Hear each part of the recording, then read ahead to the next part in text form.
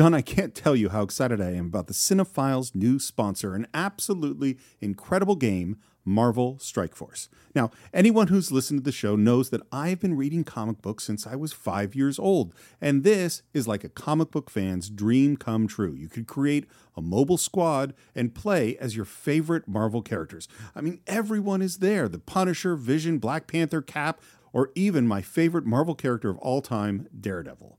Your goal is to power up those characters, unlock gear, and use them to compete in player versus player mode, alliance mode, and real-time arena. Yes, Stephen, as we speak, they are enjoying their 6-year anniversary. 6 years, wow. And you know what that means? Free stuff just for signing up via their unique link in the description. The anniversary consists of weekly events and bonuses. If you complete each event, you can receive special rewards and skins. Completing every single mission throughout the entire anniversary will result in an even more special reward. Make sure to log in each day and each week to take advantage of all the new characters that are being released specifically for this event. This will be Marvel Strike Force's most generous event to date, so don't miss out, y'all. Check out that unique promo code, and for every new user, please follow our link in the description and use the promo code MAXPOOL. Once again, thank you so much to Marvel Strike Force. We're very, very excited to have you sponsoring this episode. You are 30 years older than I am. You and your whole lousy generation believes the way it was for you is the way it's got to be. And not until your whole generation has lain down and died will the dead weight of you be off our backs. You understand? You've got to get off my back.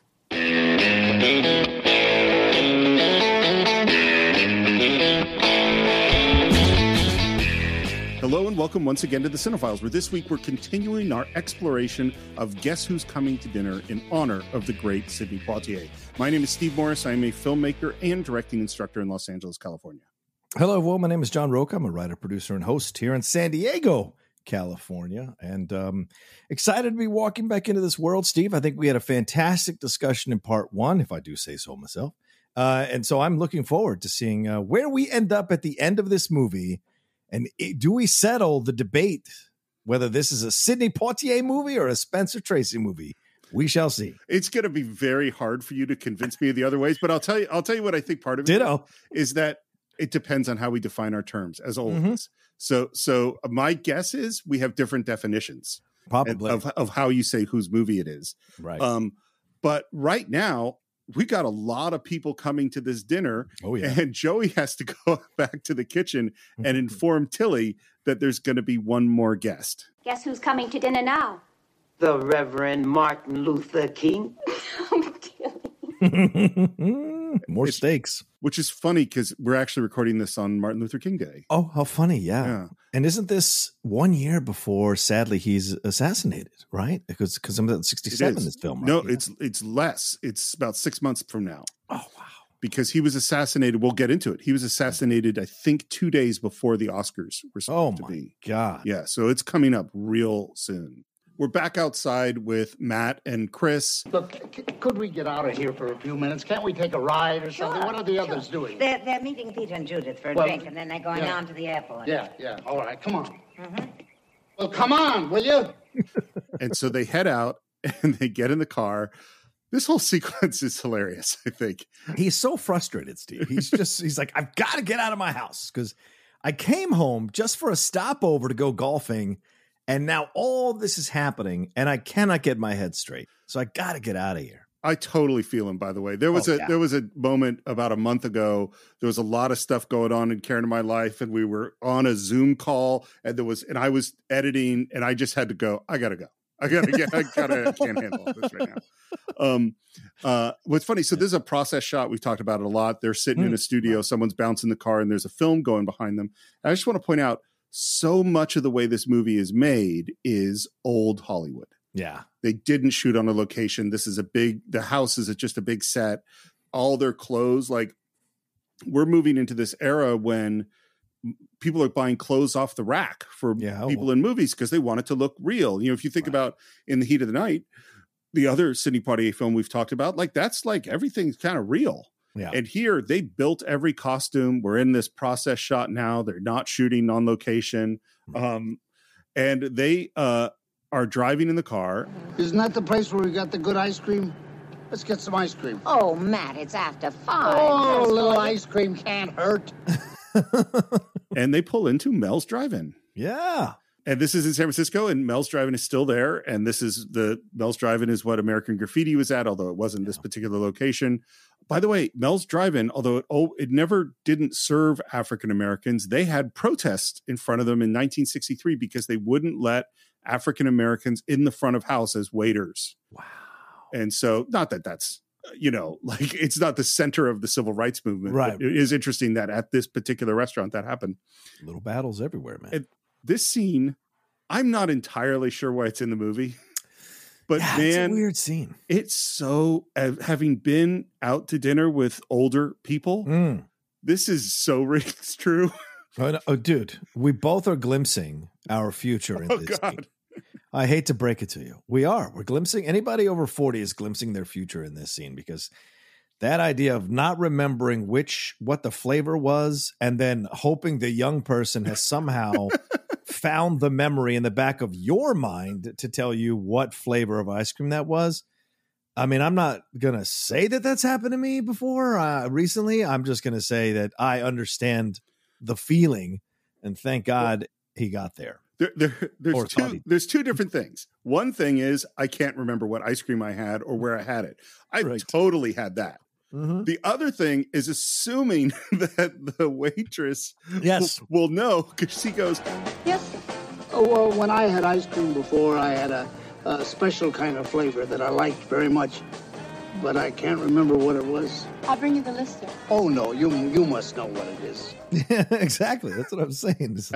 I just assuming. Going out to dinner with my grandmother, I had like this exact scene. and I'll tell you something else about it that really just occurred to me. It's also about privilege, because everyone knows who Matt Drayton is. He's a famous person in this city. Good point. He gets different treatment where he goes different places. Yeah. So it's the expectation that people will know him and remember him when he goes places. Right.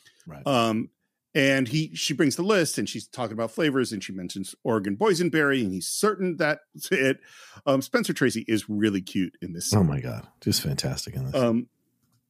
And then as they're waiting for the ice cream, Chris says, I think Mike was right, that Joey is lucky. The work he's doing is so important. She'll be able to help him with it and share it all with him. It's the best break any wife can have. I just picture a 23-year-old young woman in San Francisco hearing that line right now. That's such a dated line, even in 1967, And then she talks about that the best time was when we were struggling, when things were really, really hard. That narrative is in a lot of movies. I actually don't think that's, sometimes there's truth in there. Yeah.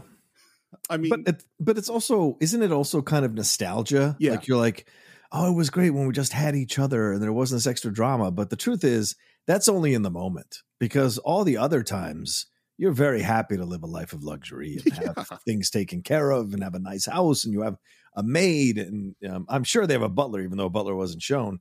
But like, you have all that for yourself, so there's a perk to that. But yeah, the idea of like this idea of being longing for the old days of being poor, trust me, I'm with Steve. It's not a good experience. I mean, I will 100% say that money does not buy happiness. Mm-hmm. But I'll also say that in those good times where I'm sure they had wonderful romantic laughing in the apartment where they didn't have a couch and they're sitting on, I'm sure they had those.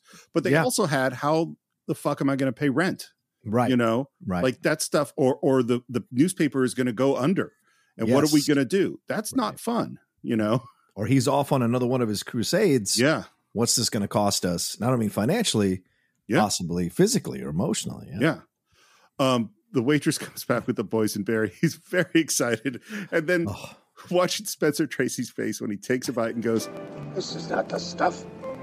I never had this stuff before in my life. I want, for any actors that are listening to us, I want you to watch that scene. The nonverbal acting is so integral to any film, especially film. Right. Mm-hmm. That moment where he takes the bite, there is a process where he slowly realizes it's not the right thing, then realizes like, which way is he going to go on this? And then eventually just decides to keep it, even when he's frustrated about the fact that it's not the right thing. It's great. It's great to watch. Well, this is where I go, I don't think this scene is necessary, but I really love it. It's really fun. Well, Steve, you're a director. Maybe, if I can appeal to that, maybe this is put in here so that you feel a warmth for Spencer Tracy, so that when he comes back to the house, you have a different perception of who he is. I think that's totally what it is. And it's also here's a person who has been the main obstacle through the whole movie. So giving us a little warm, fuzzy feeling about him is nice. Yeah. Good point. And we cut to Sidney Poitier, shirtless, changing his shirt, and in walks Tilly. She does not knock and goes right into him.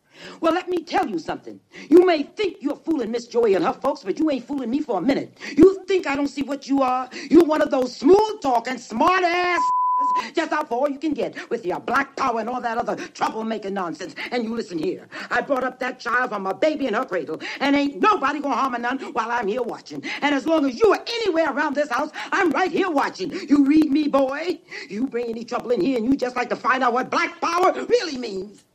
Tell me why there's a Dutch angle in this. I don't know. Right. I feel I don't believe Tilly would just barge in on him. Fair. I mean, she is working in this house of rich people. She's been there for 20 something years. Yeah. They make it really intense. And I'll say something else is that apparently this is one of the scenes where Sidney was upset that he did not say anything back. Really? Yeah. This is where he was like, I would have said something, because she just lays into him and then walks out. I think it works better because he gets his chance to say something to Spencer Tracy, to say something to his dad. If he also said something to Tilly, I don't know. I like it that he doesn't. He's a kind of respect for the elders in the tribe type thing, I don't know. And I totally like that Tilly loves Joey and is protective of him. Yes. Absolutely. Yeah. That was very good. If I come in again, remind me about the Oregon boysenberry, will you? And she does the go like, sure, Daddy-o. Sure. And he's so excited about this that he wants to take some quartz home for dessert. And then he is backing his car up and slams right into a roadster. And it is, of course, a black guy that's driving the roadster who wigs out on him. Yeah, absolutely gets upset at him, climbs over there, threatens him. Not threatens him physically, but just gets upset with him and says, "You stupid idiot! Why can't you look where you're going?" Sorry, son, but your car is so low I couldn't see it. Of course you didn't see me!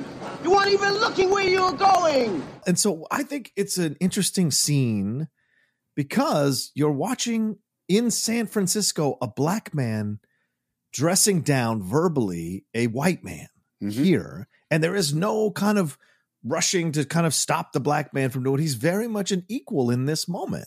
And even a little bit more than equal because he's the aggrieved party. And Spencer offers him money. Was it $60 to fix it and all? Tells him to pipe down, gets in his car and drives off.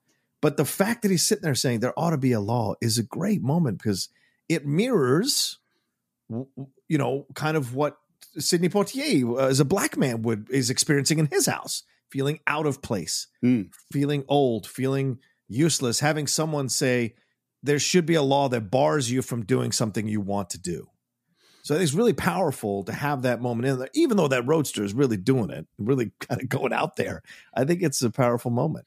And there's one line in it, and I don't know if it was intended symbolically, but one of the things the guy whose car got hit says is Spencer Tracy says to him, "Sorry, son, your car is so low. I didn't see you." And he goes, "Of course you didn't see me. You weren't looking." Oh, that's a great one, Steve. Yeah. I didn't even think about that. Yeah. You didn't see me. Yeah.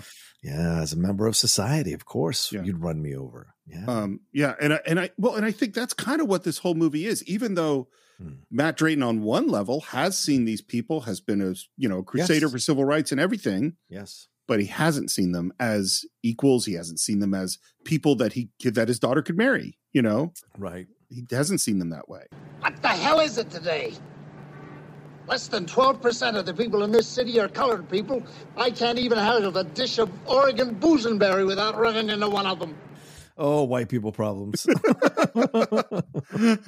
and then we cut to a nightclub where we see the woman singing our theme song, The Glory of Love, and everyone is in geisha dresses because this is some kind of Japanese restaurant. I have to tell you, having grown up in San Francisco, this really is a thing. Yeah. Is that because there was such a big Japanese population, right? Is that part of like the exotic thing that the young people would go to was Japanese things. There was a real obsession with Japanese culture. When I was growing up, when I was a kid. And they're talking to their friends, to Joey's friends. This is a scene I think is almost entirely cuttable. Because there's no conflict in it, and the friends are just, this is awesome, congratulations. And the only thing that really comes out of the scene is that they convince Joey, why are you even waiting 2 weeks to fly to meet him in Belgium? Why don't you just fly tonight with him? The other things is like, it's also, this is where I just go, man, rich people, because buy the last minute plane ticket is really expensive. It's just because I'm cheap. But this is also another moment where, as a 37-year-old man, the doctor, Sidney, could have been like, no, slow down. Slow down. We made the plans. This is what we're going to do. I know best. Oh, no. You don't say to your fiance, I know best. Oh, probably true. I apologize. I mean, they say that internally. You say that internally. You think Sorry that. about that. Yeah, you think that. You don't say that. Yes. Good point, Steve. Matt and Chris get back home. I love Katharine Hepburn's outfit. In fact, all her dresses throughout the whole movie are gorgeous. And they are exactly the kind of old Hollywood. There was a costume designer who designed this for this scene kind of dresses, No matter what it is, or when you say it, you're going to have to tell them how you feel. I need more than 1 day to make a decision like that. It's the silliest thing I ever heard of. But I'll tell you this. I am not going to try to pretend that I'm happy about the whole thing, because I'm not. And if the doctor's decision depends upon that, then it's just too bad. I'm totally with Spencer Tracy, by the way. Yeah, I am too, to be honest with you. This is a lot of pressure they're putting on him. And again, asking him to kind of acquiesce to the whole situation. And it's not, honestly, when you look at it now, and maybe because I'm older, it's nothing to do with black and white. It's more a matter of like, this is a dad who is now having his daughter coming in after meeting a guy for only 10 days and wants to run off and get married to this guy, go off to Belgium. And you have no idea what even though this guy has incredible background, you're still just kind of nervous for your daughter, and he feels put upon. And his rights matter too as a human being, as a dad. He's got some rights in this situation as well. So at least in my opinion, he does. And so I totally feel him as well. Yeah. Well, and his decision is like, could really, really hurt his daughter. They have put him in a position and said, either you shut the hell up or you hurt your daughter. Yeah, like, that's not a nice spot to be. I was trying to think of analogies, and like I was thinking, like, well, what if my kid came home and said, "Tomorrow I'm joining the Peace Corps, or I'm joining the Army"? That'd be another one.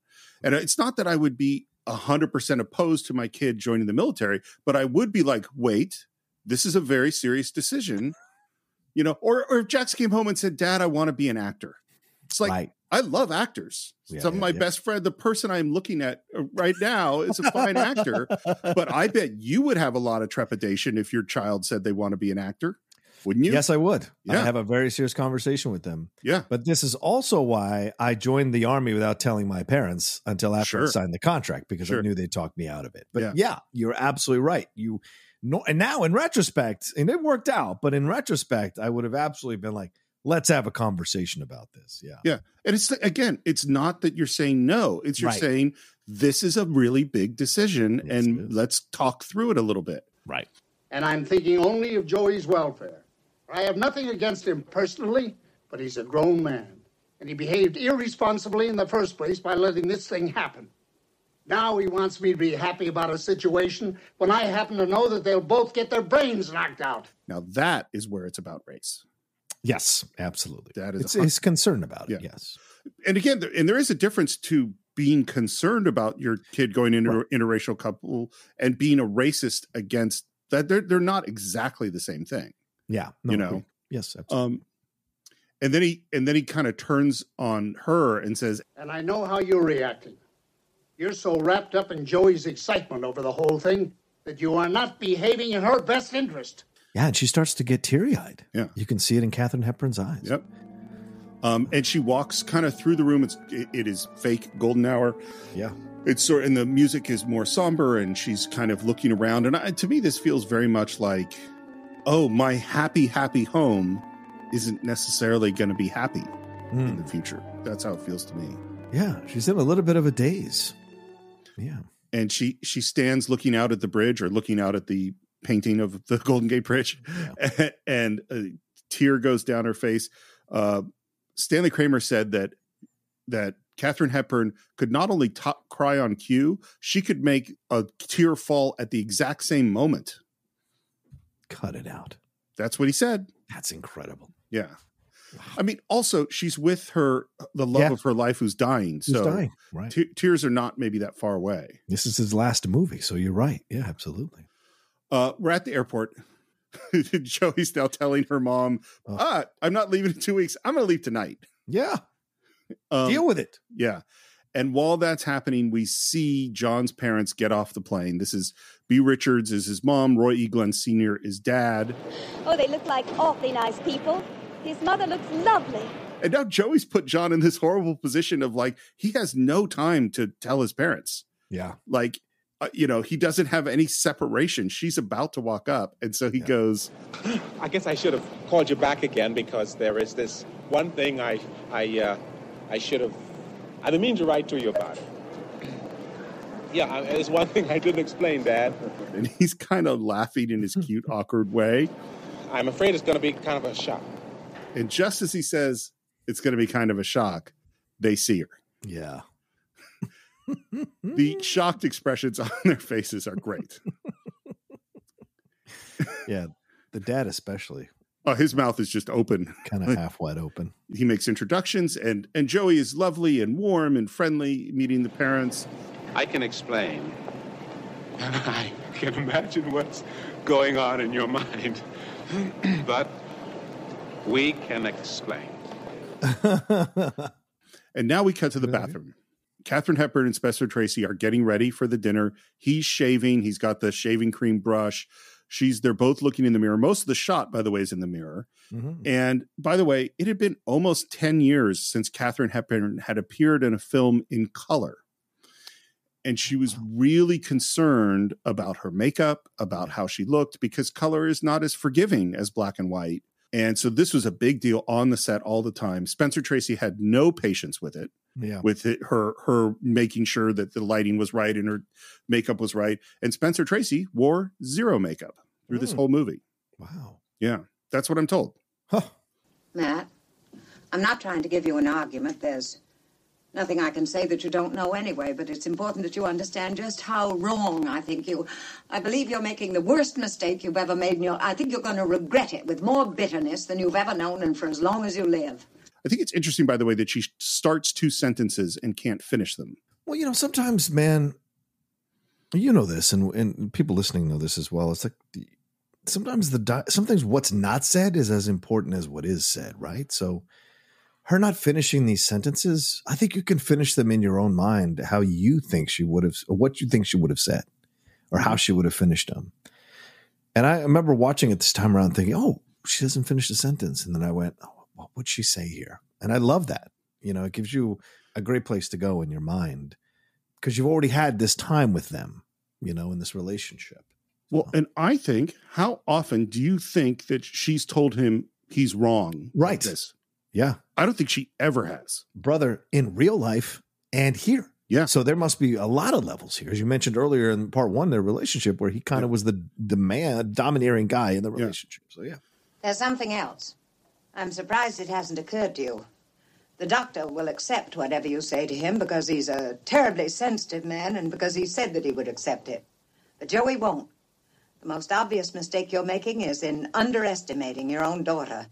So let's stop on that one. Sure. Is that true?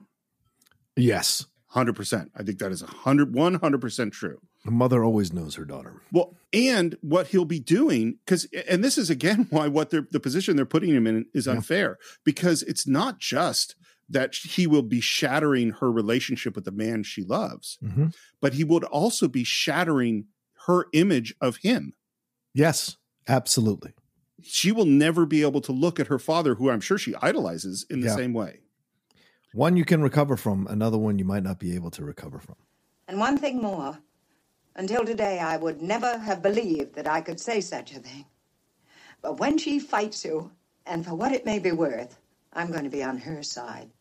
Such a great moment, man. It's great. And he goes, well, I never believe you could say such a thing to me. And takes that shaving cream brush and puts it in his glass of scotch. Which is just that bit of comedy there. Yeah, there's a nice bit of comedy, right? And it's good because this is kind of like probably the most they've fought seriously in a very long time, I would imagine, you know? Well, I mean, I think part of what this movie is doing is it idolizes things. So it makes an ideal version of Sidney Poitier's character. Right. Their love is true love. There's never a moment's question that they aren't perfect for each other in every single way. Good point. And Matt and Chris are a perfect couple. Yes. You know, rich, older, you know, like smart, articulate, involved. That's what all of this is about. Been through the wars together. Yeah. And John's parents are a perfect couple too, in a way. Yeah. By the way, apparently, as much as Katharine Hepburn was criticizing Catherine Houghton's acting, Spencer Tracy was constantly criticizing Katharine Hepburn's acting. Oh my God. What? And would do impressions of her and would say things like, you're acting like you got a feather up your ass. Wow. Yeah. Spencer. It's so funny because she obviously adored him, but there are things I hear about him that sound like he was a difficult guy to deal with. Yeah, but maybe on the outside, you know, maybe they have that relationship, you know, or she's steely enough to feel like he might be right, or you know, maybe he was getting them. But I don't know. I'm not trying to excuse that kind of behavior, but people's relationships are weird, man. People have weird, and they say, like, if someone was to catch the back and forth that Lady Outlaw and I have sometimes, where we talk about, you know, like, you know, she wants to gnaw my cheeks off, or I want to things. I mean, there's things like that, like in Punch Drunk Love, when he's like, I just want to take a sledgehammer to your face. Like on the outside, you're like, what the fuck is going on here? But on the inside, it's a different relationship, you know? So maybe he knew that there was his way to motivate her, or the other side is he was a bit abusive, and that's not cool. So, well, for years, when I would come up to my office, like sometimes at night, Karen and I would sit down and watch TV, and sometimes at night I would either want to come up here to work, or I was going to watch, you know, something that she wasn't into, like a Marvel movie or something. And I would always say, I'm breaking up with you. That was the way I always said it. And we stopped about 2 years ago because Jax heard it and was upset. Oh, wow. And so I stuck, because it was just a joke, you know. Right. You never know who's listening. Yeah. Well, and Karen and I had all sorts of jokes, which if one took them out of context or the way that we said them, because you know me, I also have a horrible sense of humor. Right. I mean, I have a sense, I like a dark one. Yeah. I like to comment on whatever's right in the middle of the, you know, the elephant in the room. That's where my sense of humor lies, which is not always appreciated. Right. You have to get to know that about Steve Morris. Yeah. Because when it comes out of left field, you got to be ready for it. Yeah. I don't think people like listening to the podcast would think that I have a very dark sense of humor. I don't know if it comes out that much here. They would be wrong. But I do. Yes, he does.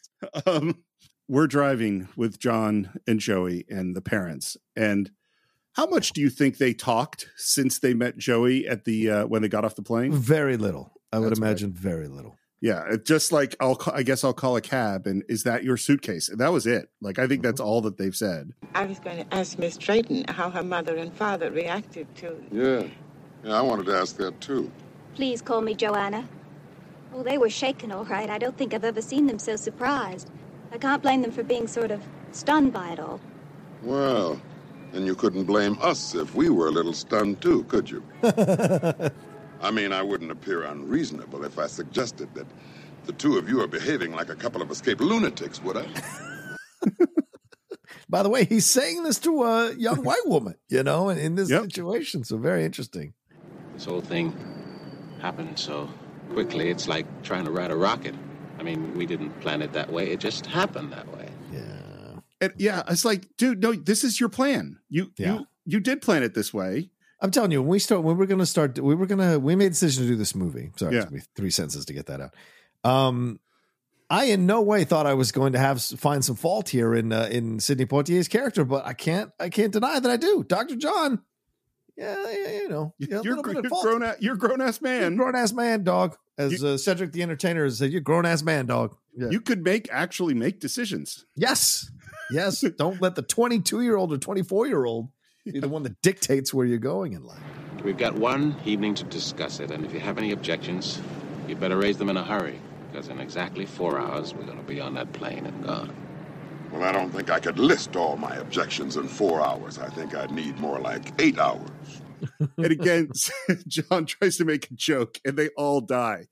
Well, you've only got 4 hours, so you'll just have to talk twice as fast.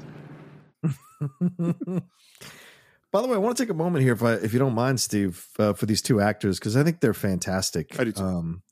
Bea Richards, she was nominated for an Oscar, for a Golden Globe. She won a couple of Emmys for her appearance in Frank's Place, and then later on The Practice in 2000, bro. Wow. That's how long she was acting for. And here's what's so interesting about her. I was doing a little bit of research before we started doing the show. She was a member of the Communist Party from the 1930s to the late 1950s. She was a member and an organizer after becoming friends with Paul Robeson. And she participated in movements affiliated with the Communist Party, with the Bolshevik Revolution, with the revolutions in 1956, and then sponsored the National United Committee to free Angela Davis. Mm. So a fascinating woman who, even though she was black and could have been blacklisted and could have been kicked out and could have not had any work in Hollywood, she was incredibly proficient as an actress, or prolific as an actress, rather, both on stage and screen and television, and had political beliefs, her own political beliefs, and adhered to them until she saw what they led to there, obviously. And so just fascinating to see what she was able to do and live till she was 80 years old. She was a huge activist. Yes. Apparently, J. Edgar Hoover had a big file on her. Yeah, no surprise. In addition to being really outspoken, she also was a columnist who regularly wrote articles. I mean, which is why, and we'll get to it, she did not like this part. Oh, really? She had real issues with the part. Wow. Ozzie Davis, who's a buddy of hers, said she hated the part. Wow. Catherine Houghton said she could feel her anger. And Catherine Houghton basically said she hated everything that was going on, and she was right to. Like, that's like how, like, she felt, and we'll get to the scene, that she was being forced to play the most self-contained, like, no hard edges, nothing could possibly be offensive, almost like the kind of maid character that she would have been asked to play for 30 years. Right. Not going to make any waves, really safe. Yeah, exactly. Well, it's funny. We're talking about it now. We're not at the scene yet, but like you said something really perceptive about me in part one, which is you said when I was talking about Tilly, you said you want to keep the loud parts quiet and the quiet parts loud. And I was thinking about it because we recorded that 4 or 5 days ago. Yeah. Is that is actually exactly right, because I would have, if I was the writer director, I would have made Tilly more subtle, and I would have given Mom way more character than she has. And maybe if you would do it now, and I don't mean that terrible Burning Mac remake. Right. I mean, if you would do it now, maybe that is the route to go.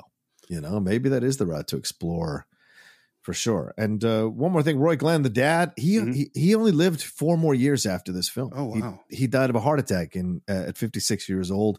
He had been a part of the Amos and Andy show for years, for 5. I mean, he worked for 5 decades, this guy, in radio and on television, and the Jack Benny show. Been on Dragnet, was on Peter Gunn, did a number. He was also in Raisin in the Sun with Sidney Poitier and Ruby Dee. So fascinating. And did the Support Your Local Gunfighter, the film with James Garner that kind of launched James Garner. He died the same year that film came out. So insane. Yeah, only 56 years old, bro. But by the way, the one other thing we didn't say about Bea Richards is she's also in The Heat of the Night. Yes, right she at is. the same time. Yes, playing a very, very different kind of part. Yeah, absolutely. Yeah. We're back at the house. Katharine Hepburn comes downstairs in another gorgeous dress, and there's Monsignor Mike. Flirts with her a bit, and then... What can I give you to drink? Well, I like scotch, but I'll be drinking wine. Yes. Oh, I'll have a little drop of scotch anyhow. And then she bursts into tears. Yeah.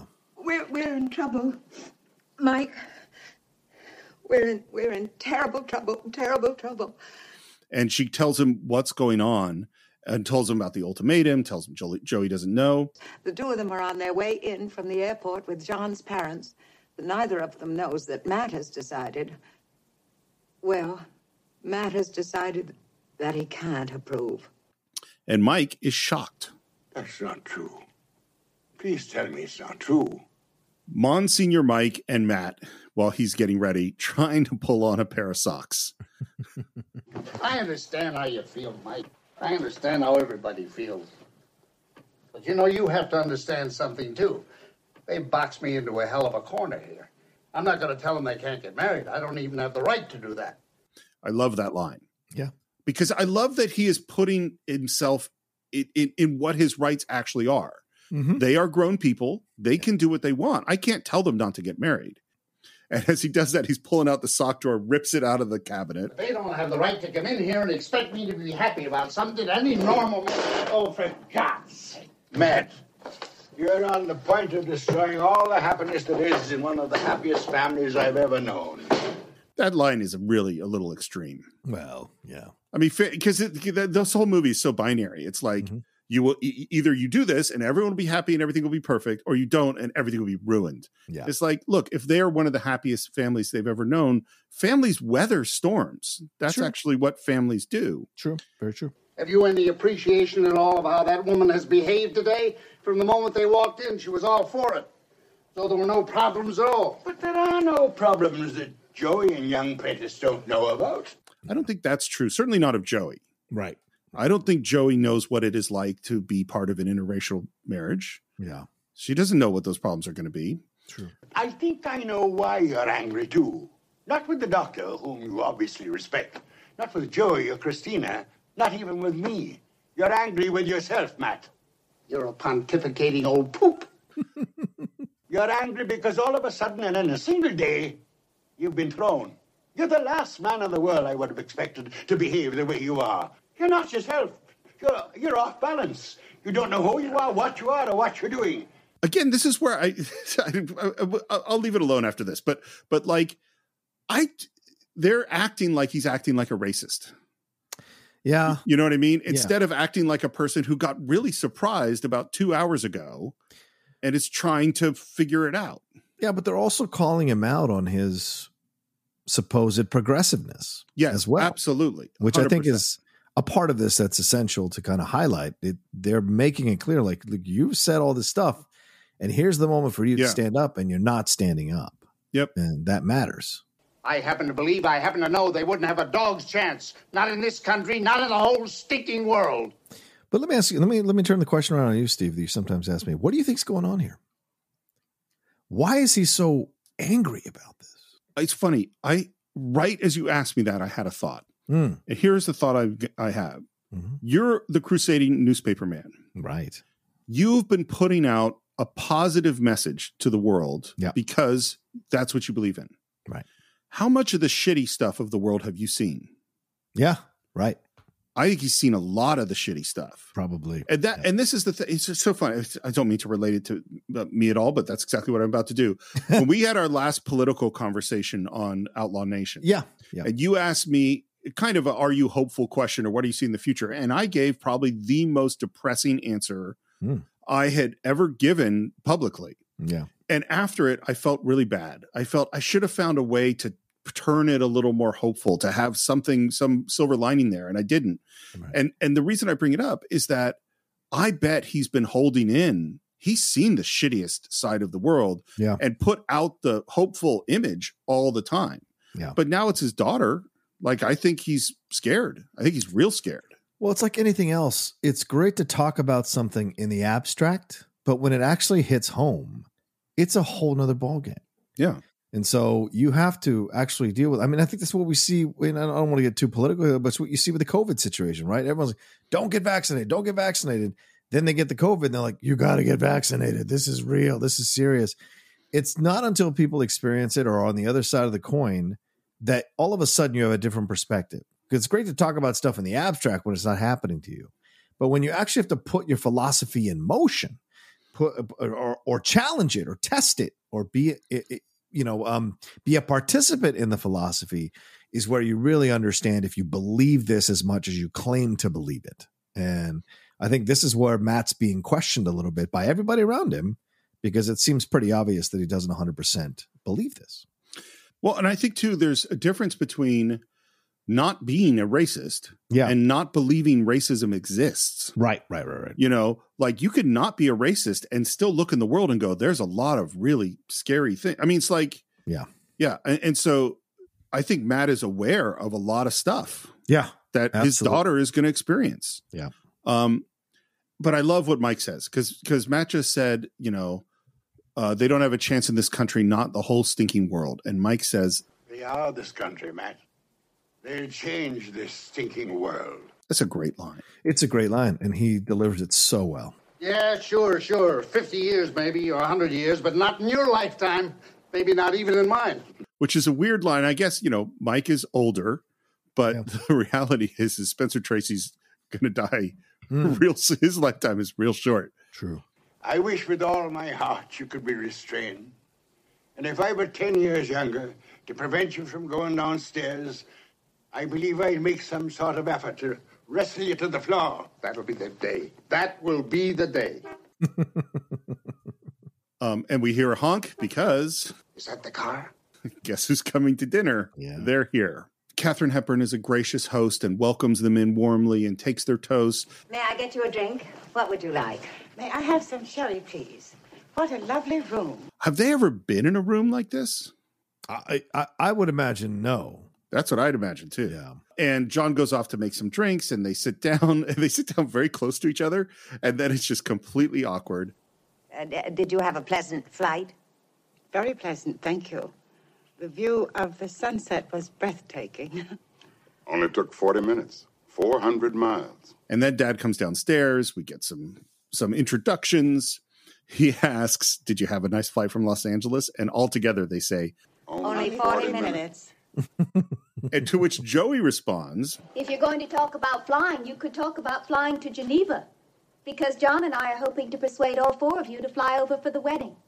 Would anybody like to talk about that before I go up and start packing? There was a time, I don't remember exactly what the circumstances were, but I was pretty young. It was after a funeral. I think it was after my grandfather's funeral. Okay. And we were at my grandmother's house, and there was some bickering about something. I don't remember what it was. Yeah. And I, as a 10 or 11-year-old kid, like said, hey, you shouldn't be bickering about this. You know, like someone just died. Like I felt I could just tell everyone that they're wrong to all these grown-ups. Yeah. I was like, okay, Joey, you're really clear on what you want. Right. You're just like going for it. I would like Mrs. Prentice to see the view. The view? What the hell are you talking about? What view? From the terrace, before it gets too cold. Would you, Cater? And she wants to separate Mrs. Prentice out and talk to her. May I explain the situation to you? Or try to? Yes, please. I wish you would. Well, first I have to ask you, forgive my being so abrupt and so direct. Are you shocked by the fact that that your son is involved with a white girl? Surprised. It never happened before. I guess it never occurred to me that such a thing might happen. As much as I think B. Richards didn't like what her character had to do, I think both she and Katharine Hepburn are great in the scene. Yeah. But it wouldn't be true to say that I'm shocked. I think it's a really interesting line, and I wish I wish we could explore that a little more. Are you Mrs. Drayton? Well, I think I was at first this afternoon, because it came as a complete surprise to us, too. But now I know how they feel about each other. Joey's still very young, Mrs. Prentice, but she's not a child. And they're deeply in love with each other. What I do like about how they write Mrs. Prentice is they write her to be extremely perceptive. Yes. That even though she's very self-contained, she is very perceptive, because she then says, Mrs. Drayton, are you about to tell me that you'd be willing to approve the marriage, but that your husband won't? Is that it? Yes, that's it. My husband won't either. And I do like what Mrs. Prentice says. She says, if we're going to accept the thing at all, it seems to me, we'll have to trust the two of them and accept that they know what they're doing. Which I think is a good, I'm totally with her. I think that's great. Yeah. They seem to be having quite a conversation out there. You know, it might do no harm if we could have a few words, Mr. Drayton. And they head off to the study. This is great. You know, what's weird is Matt did say they were rushing it a little bit outside. Yeah. But apparently Prentice is, I could totally feel that there's been stuff building in him. Oh, yeah. For a long time. And this is the first time he's going to let some of it out. Yeah. I don't know you at all, and I certainly wouldn't want to offend you. But are you some kind of a nut? Are you going to tell me that you approve of what's been going on here? No, Mr. Prentice, I wasn't going to tell you that at all. Which Prentice doesn't hear. Yeah. Because if you do, well, you may be a big, successful newspaper publisher, and I'm nothing but a pensioned-off mailman. But you are right out of your mind. And I love Spencer Tracy's look. You could just see oh, man, this guy didn't hear me. How I'm dealing with this. You were talking with him upstairs, Monsignor.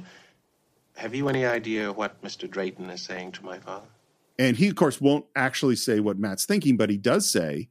Well, I can tell you one thing, Doctor. I was very sorry to hear that you intend to withdraw from the situation if you encounter any opposition. What I like about that is that I think John, at this moment, is starting to regret the choice of the ultimatum. Yeah. I think he's realizing that was both a tactical mistake and also like an emotional mistake. Yeah. Katharine Hepburn comes in, tells him that his mom wants to speak with him, and she goes upstairs to Joey, who's packing. What you're saying is that you feel practically the same as I do about this. That's right. But even so, Mr. Prentice, you know, this is a hell of an unhappy situation for both your son and my daughter. I think it would be best if you talked to John yourself. This is fascinating, Steve, because this is almost like a chess game. Yeah. The pieces are moving, and it's like, as Spock likes it, it's three-dimensional chess. The pieces are moving around on multiple levels of this house, right? That Catherine takes one queen, takes the other queen outside to have the conversation. Yeah. The kings are left to have their conversation. Then the queen goes upstairs to talk to her pawn, and the other queen goes to talk to Let's her make her pawn. like a knight, I think. Sure, a knight. Fine. Both of them knights, yeah. And then the other queen goes to talk to him. And the two kings, one king says to the other one, you go talk to your son. I'm going to possibly talk to my knight. Or you go talk to your knight. I'm going to talk to my knight. So all this political maneuvering around this situation is fascinating. Yeah, I think that's exactly what it is. Everyone is moving the pieces to try to create an advantage. Yes. You're totally right. For their side, yeah. John, I've lived with your father for almost 40 years. God willing, there'll be a lot more. And even though I've only known about this situation for 1 hour, I feel the same way Mrs. Drayton does. Which is also where I go, like, Katharine Hepburn had a chance to observe the relationship a bit. Mm-hmm. She really hasn't. She says Joanna will never give you up. I guess it depends upon how much you want her. I think what Sidney Poitier does in the next few lines, because it's not a long moment, is amazing. Yeah. And this is why I go, like, again, contrasting within the heat of the night, contrasting with, Raising the Sun, with To Sir With Love. This level of kind of romanticism and vulnerability and passion, I don't think he got to play this particular gear that much. Yeah. And he's really good. Want her? I want her. You know what it's been like for me these past 8 years. I felt like I never wanted anybody again.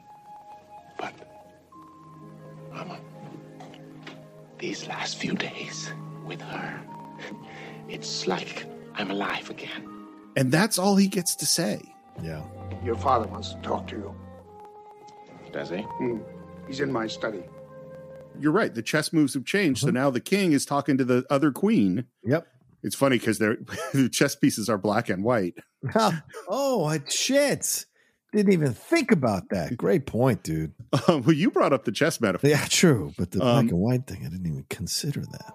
I've been talking to your husband, Mrs. Prentice. He seems pretty much upset by all this. I know. Your wife says you are too, Mr. Drake. Well, not upset exactly. It's a very difficult problem. And this line is great. For whom? For you and my husband? And she says, again, this is very penetrating. I think you'll solve your problem, all right? All you have to do is tell them you're against them. That's all. and you'll have no problem. And by the way, I don't actually think that's true. I think it's a great line, but not true. Yeah. Because telling your daughter she can't marry the man she loves doesn't mean he doesn't have a problem anymore. Right. You're not going to tell me that you're happy about this relationship. Her reply is fascinating. I'm curious what you think about it. This is not a night for talking about happiness, Mr. Drayton. This is an unhappy night. I think because there's not this, like, no one's on the same page. So the unhappiness stems from the fact that this should be a celebratory thing. Yeah. And everyone has their own opinion on it. And people are now politically maneuvering to make this wonderful celebration of love. Now they want to drag it back into some sort of semblance of their reality and make it not happen or make it wait for it to happen. I mean, it's almost like their relationship is like civil rights legislation, right? There's a huge contingent of people at the time who thought we were rushing things in the 60s. Just because they're out there marching in the streets, why do we have to give them what they want, right? There was this real racist point of view. And the truth is, civil rights, in terms of becoming a bill and all these things, are like the 60s, it steamrolled through the 60s. And Johnson signed the bill. It wasn't Kennedy, ladies and gentlemen, it was Johnson. But like from 60 to 68, or I think it's when it was signed, like that was such a fast rise in it. And I think in a way, and I don't know if this was Kramer's intention, Stanley Kramer's intention at all, the relationship is being told to wait like civil rights legislation is being told to wait.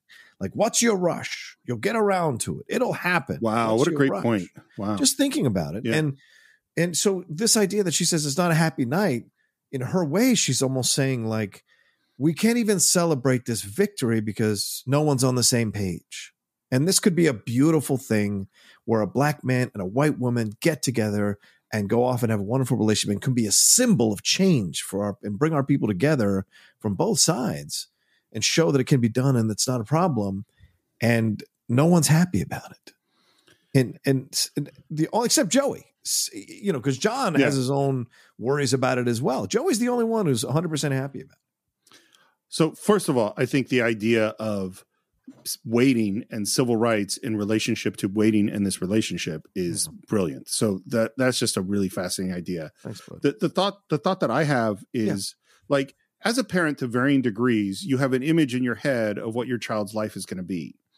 And some parents much more so than others. And I think both the Prentices and the Draytons had put a lot into the life their kids are going to have. Right. I mean, the amount of sacrifice that the Prentices made to make their son capable and give him the opportunities to be the great person he was capable of being. They've put a lot into that. And I think in a very different way, so have the Draytons for Joey, in creating like an environment where she could be the kind of person they wanted her to be. Yeah. And then along comes this situation.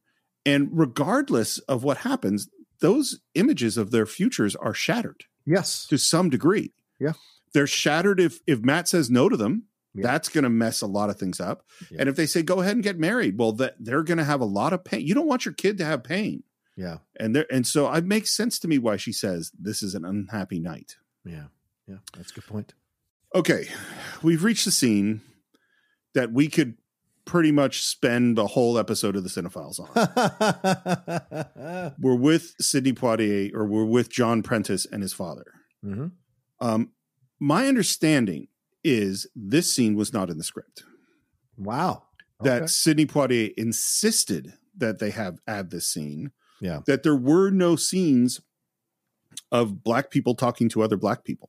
Wow. You know? Yeah. Like, because he doesn't say anything to Tilly. Right. And so he never spoke. And he's like, no, we need to have a scene that's not with the white people. Yeah. You know? And I think there's a lot about this scene to deal with. And I think it's an amazing scene too. There's a lot of stuff that happens. Yeah. It starts with Dad saying, son, you've got to listen to me. Now, I'm not trying to tell you how to live your life, but you never made a mistake like this before. I'm going to pause briefly on that. If your kid does everything that you want them to do, even if you're not vocally telling them how to live your life, it's only when they don't do what you want them to do that you have to tell them. You know what I mean? Right. Because I think my image is that John Prentice was a pretty perfect kid. Yeah. And had to be. You know that you've been nothing but a source of pride for me and your mother your whole life. But you don't know what you're doing. Now, this affair here, it all happened too fast. You said so yourself. But you've got to stop and think. Which, again, I'm kind of with Dad. Stopping and thinking wouldn't be a bad idea. Have you thought what people would say about you? Why, in 16 or 17 states, you'd be breaking the law. You'd be criminals. Which we have to say, at this moment in time, is true. Yep, absolutely. And say they changed the law. That don't change the way people feel about this thing. You know, for a man who all his life never put a wrong foot anywhere, you're way out of line, boy. That's me to decide, man. So just shut up and let me... You don't say that to me. The saying shut up to Dad moment. Yeah. What do you think about that, Steve? He's 37, by the way. So not a 10-year-old. Well, it's funny. I have multiple thoughts about it. I have thoughts about this one moment with when I was a 10-year-old where my dad, it's just silly, but like we're having a family fight. Yeah. And I was upset, and I had been holding like a pillow in front of me. Yeah.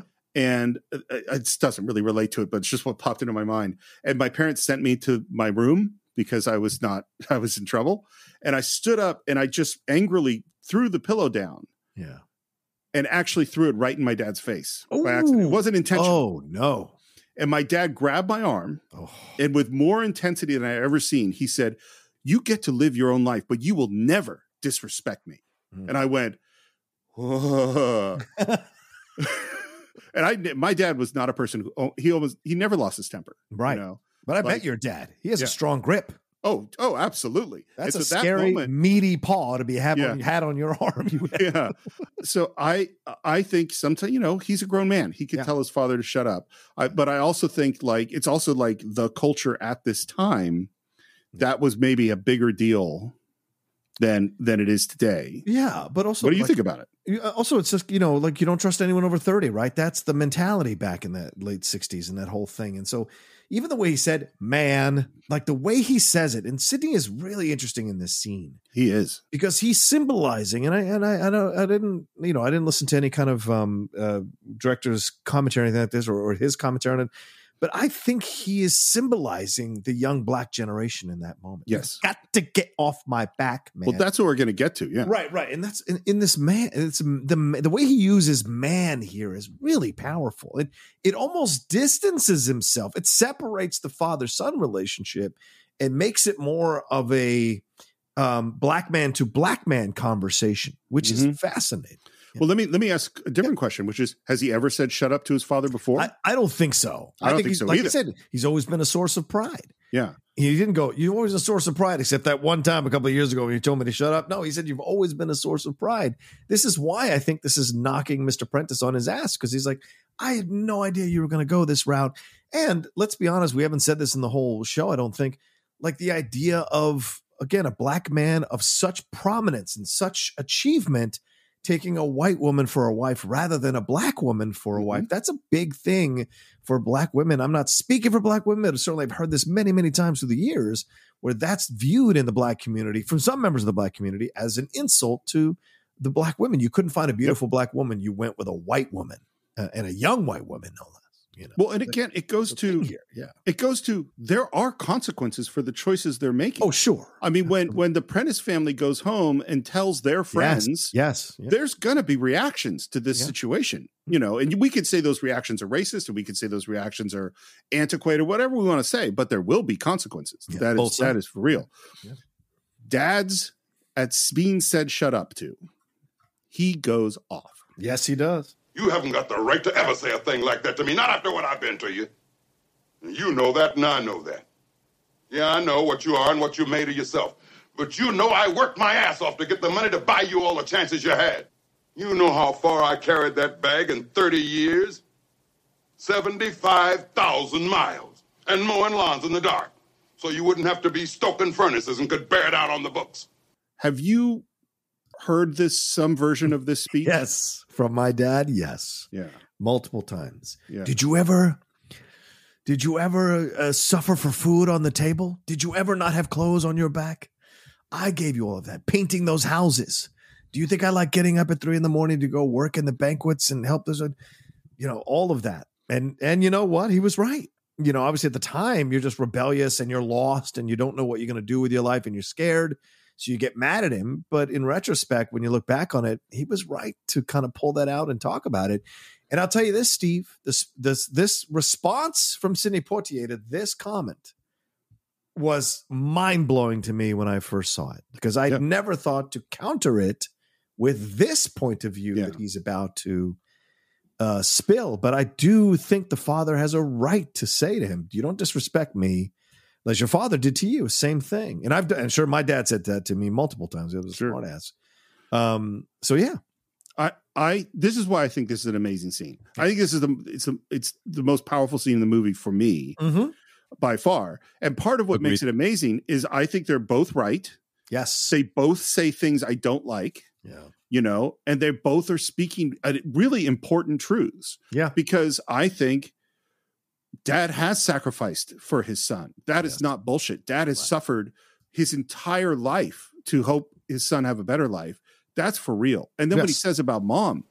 I tell you, there were things your mother should have had that she insisted go instead for you. And I don't mean fancy things. I mean a decent coat, a lousy coat. It's a lot of guilt he's putting on him, though. It is. It is. Yeah. Well, this is it's hard to separate it out because it is totally, it's totally true. Yes. He did make these sacrifices. He did work hard for his son. His mom did go without things, even just a decent coat. Which, by the way, this is part of why they're dressed so perfectly. I wish not that they would not be dressed really nicely, but maybe I would have scaled it back a little bit. Yeah. Because people that can afford to jump on a plane at the last minute aren't the people that necessarily worked the way that he says that they worked. And maybe they got a good pension and they're really great now. That's fine. Yeah. But anyway, the other thing is that your sacrifice for your child has nothing to do with who he falls in love with. Right. You know what I mean? Right. He's not doing something to them because he fell in love with this person. Right. Right. We go outside in the middle of this moment, cut the scene in half, which is an interesting choice. We're going to leave for a while. Those two young people need each other like they need the air to breathe in. Anybody can see that by just looking at them. But you and my husband you might as well be blind men. You can only see that they have a problem. Are the two dads blind to their love? Is that how you describe it? What do you mean by blind to their love? Well, the point that Mrs. Prentice is making is that they're totally invulnerable and blind to romance, to love, to relationships, to the emotions. Yeah. That's what she's saying. Yes. So this is a valid point, but by the same token, the wisdom that comes with age is why you look back on these moments and feel the way you do. You worry because they're both coming from a place of worry, whether they're, the bluster and the yelling and all of that. It's from a place of worry and love and care for their child. It isn't a place of trying to control their children. It's a fear, like Spencer Tracy says over and over again in the movie, like, they're going to get their heads kicked in. It won't happen. It'll be a bad situation. And Mr. Prentice on the other side, he's like, you're going to break your mother's heart, all this kind of stuff. So there's a lot of drama around this situation. And she's trying to slow the train a little bit and say, hey, remember when you were young? Remember when you loved and you cared about someone and it was incredible. It was world ending. And old men forget because it's true. We get more hardened as we get older. We get more cynical. We get more, we just question the world more. We get more worried about the losing power. Our testosterone goes down. Our masculinity gets affected by it all. The things that we have made as a foundation of our manhood disappears. At least men like this, I would say, men like this. And so when that disappears, then you start to become more grumpy and more stubborn, more frustrated. And if you're not more level-headed, these are the ways that you approach something that could be really beautiful and glorious and symbolize young love again, you approach it with arms folded, with an eyebrow raised, and a skeptical attitude. So I think that's what she's saying. I don't think she's wrong. Her next line is fascinating. I believe that men grow old. And when sexual things no longer matter to them, they forget it all. Forget what true passion is. If you ever felt what my son feels for your daughter, you've forgotten everything about it. My husband, too. It's interesting, just her saying sexual things is shocking to me. Right? Like you're in a strange house, because she's basically saying, telling this white guy, this rich white guy she just met, I think you don't have sexual things anymore. Like, that's a weird thing to say to someone. Well, and it's a window into her relationship with. Oh, yeah. Right? Yeah. She just said that she doesn't have sex with her husband and hasn't for a long time. I think that's what she just said. You knew once. But that was a long time ago. Now the two of you don't know. And this strange thing for your wife and me is that you don't even remember. If you did, how could you do what you were doing? Beat Richards is great in the scene. Yeah, she is. It's not. I totally understand why she doesn't like the scene. Yes. But her voice, Steve, is like on a high wire here. Yeah. Right? She's up there. I think you don't remember. Like, you just hear the way she's saying it. I'm not doing justice to it with the imitation, but there's such a brokenhearted earnestness in her voice, like a sad acceptance to this situation, and she's so beautiful in this scene, for lack of a better term, in her performance, And she shows real wisdom, I think, in the scene. Yes. Yeah, it's funny. This is again where I go, like, this movie is not about his parents. Right. You know what I mean? Like, they don't have the ice cream scene. They don't have scenes where you kind of get to know who they are. Right. There's just this scene where she has to behave, and she's walking a tightrope is, right. So we're back with Dad and John. Well, I don't care what your mother says. Maybe she's gone haywire, too. This is between you and me. That's the first thing you said that makes any sense, because that's exactly where it's at. I love when Poitier has these little bits of sort of, because he's so, as you said, I think when we were talking about before, he's so noble and royal. Yeah. When he goes, man, and where it's at, That's where it's at. Yeah. And Dad starts to talk. Yeah, and what I mean to say is you said what you had to say. You listen to me. When he's intense, he is so intense. He is. It's unsettling. Yeah. This next part of the speech, as much as I really feel for Dad, when Dad says, I walked 75,000 miles and that you owe me, I did this for you. I totally feel for Dad. Yeah. But I also feel for the son who says to his father, You say you don't want to tell me how to live my life. So what do you think you've been doing? You tell me what rights I've got or haven't got and what I owe to you for what you've done for me? and then this is the moment you were talking about. Yeah. I owe you nothing. If you carried that bag 1,000,000 miles, you did what you were supposed to do. Because you brought me into this world. And from that day, you owed me everything you could ever do for me, like I will owe my son if I ever have another. I had never, ever thought of it in this way until I saw the movie. And it was so, I remember like a diamond bullet through my brain, as Colonel Kurtz might say. I just remember that the logic of that completely turned me around on the father-son relationship. And, you know, Chris Rock had a bit about this years ago in one of his stand-ups where he's like, he goes, man, you know, here's some, I think he was talking about other black men that say like, man, I take care of my kids, as if that's some kind of point of pride. And he's like, oh, I remember you're supposed to take care of your kids. Like, that's the least you're supposed to do is take care of kids. That's not something that's somehow unusual. This is something you're supposed to do. And so I love that. And when I heard that bit, I connected it immediately to this scene. It's just, that's what you're supposed to do. And so it was a great comeback. And I'm sure there were a lot of people cheering in the aisles, a lot of young men cheering in the aisles when they heard that. I'm going to say two slightly contradictory things. Sure. Which is, the one is, not only do I think that John is right, that you made the choice to have this child. Which John? Junior or senior? Junior, Sidney Poitier.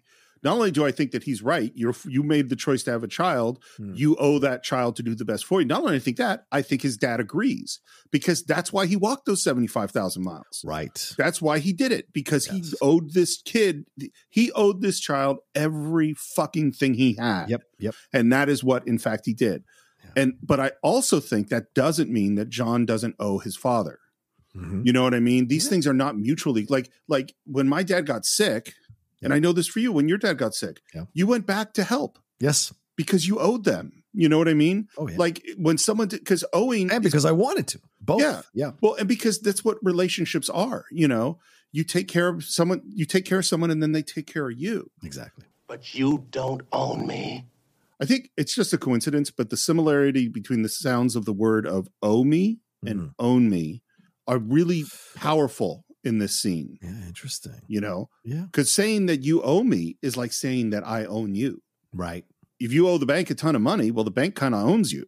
Yeah. You know? Yeah, that's a good point. You can't tell me when or where I'm out of line or try to get me to live my life according to your rules.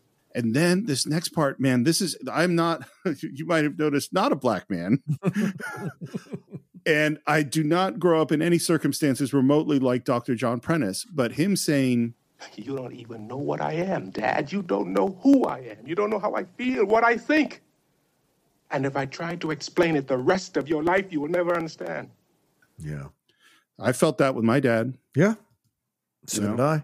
I mean, especially as, you know, like I'm American, very much gravitated to the American life. My father, immigrant from Bolivia, he loved America, but he also very much adhered to his customs and wanted me to act or behave or be raised in a certain way. And trying to explain to him what's going on in the real world as a youth was one of the most difficult conversations, you know? Well, and I bet when you said, Dad, I want to be an actor. Right. I bet that stuff, maybe he understood. I don't want to put words in your mouth. My dad didn't understand that part of me. My dad he was a very brilliant man, but he was a linear, you get the job, you get married, you live the life. Yeah. You know, that just the American thing. And I'm not like that. Yeah. You know? Yeah. And we couldn't talk about those things. He didn't understand them. You are 30 years older than I am. You and your whole lousy generation believes the way it was for you is the way it's got to be. And not until your whole generation has lain down and died will the dead weight of you be off our backs. You understand? You've got to get off my back. I love how he said that. Yeah. And that's the thing, isn't it? Like, that's what he's saying. And that's why I think he symbolizes young black man to old black man at that time. Like, you got to get off my back. You got to get off my back, man. I can't carry the mail bags of baggage that you have about what happened to you growing up. And this was, you know, again, neither one of us are black, but certainly this is something I've read. This is something I've had conversations with some of my friends who are black about. Situations like this. My best friend, legitimately black. He is of that age where he. You always say that he's legitimately black. Because I'm like, it's going to be illegitimately black. Well, you know, when people say, "Oh, my best friend's right. black," you know, I'm always trying to counter to that. But like, he's been my best friend since I was 15 years old. You know, and so I've heard from him those conversations and heard how he interacted with his dad and spoke with his dad, and that kind of thing of putting the weight on him. You know, expectations, you know, and he falls more in the Sidney Poitier camp, my friend Maurice. So it's like he took on the weight of that, but he also understood that it's like, you got to give me some space. And that was, I think, what was happening there in the late 60s. You were seeing the older generation that had been through some of the worst racism in this country and were one generation removed or two generations removed from their family members being slaves in this country, were telling their young black men, yo, this is a tough world. I mean, we saw it in Falcon and Winter Soldier with Isaiah Bradley because that's 1940s when the stuff that happened to him.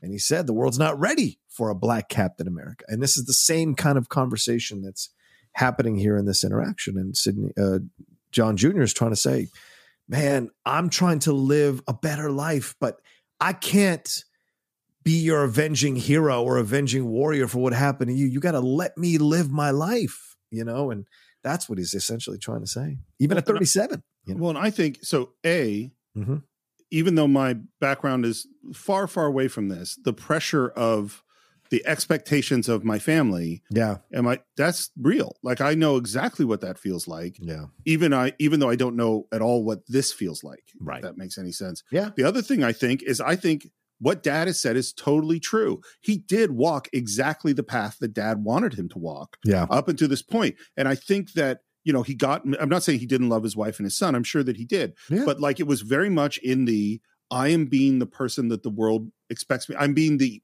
perfect version of the world's expectations. And I think what he tries to say to Mom about wanting something, I don't think this is a thing that he's felt. And and it's part of what he's saying is that he's different now. Yeah. He's in love. He has other things that he, for the first time, as he says, in a long time, he wants something. Yeah. And now Dad is saying, you have to do what I tell you to do. Yeah.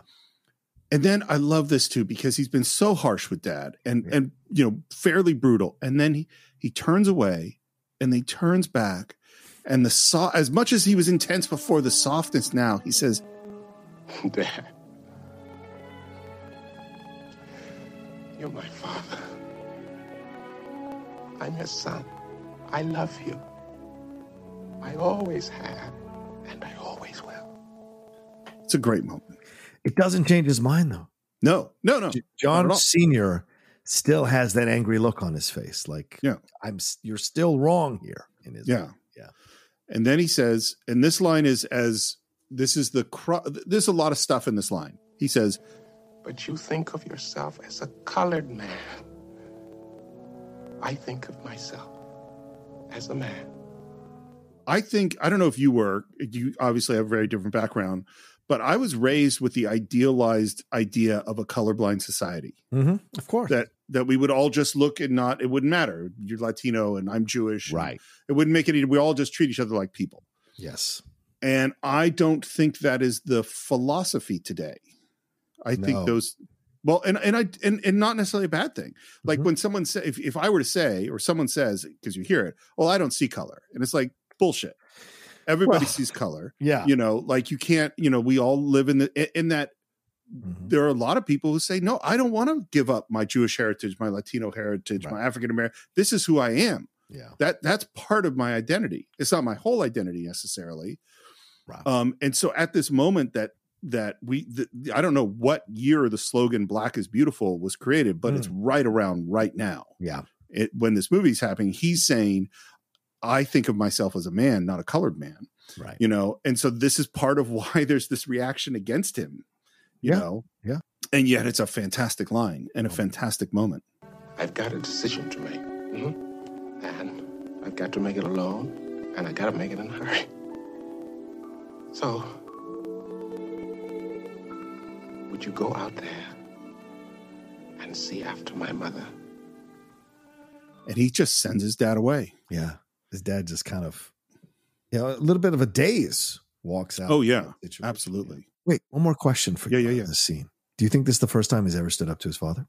In this way, absolutely. Okay. What do you think? Yeah. I think it's first. I think that's why his dad is in such a daze. Yeah. Because I'm sure his dad has trotted out I walked all these miles absolutely. Many, many times. And this is the one time finally where he's had enough. And that's why I think he reacts so strongly. You got to get off my back, man. I love it. Let me ask you a question. Do you think this, I'm sure you have and I have imagined the thing you would say to the person if you ever said the thing that you haven't said to them? Many, many times. Yes. So my question for you is, this language, was this in his head before he met Joey? Oh, yeah.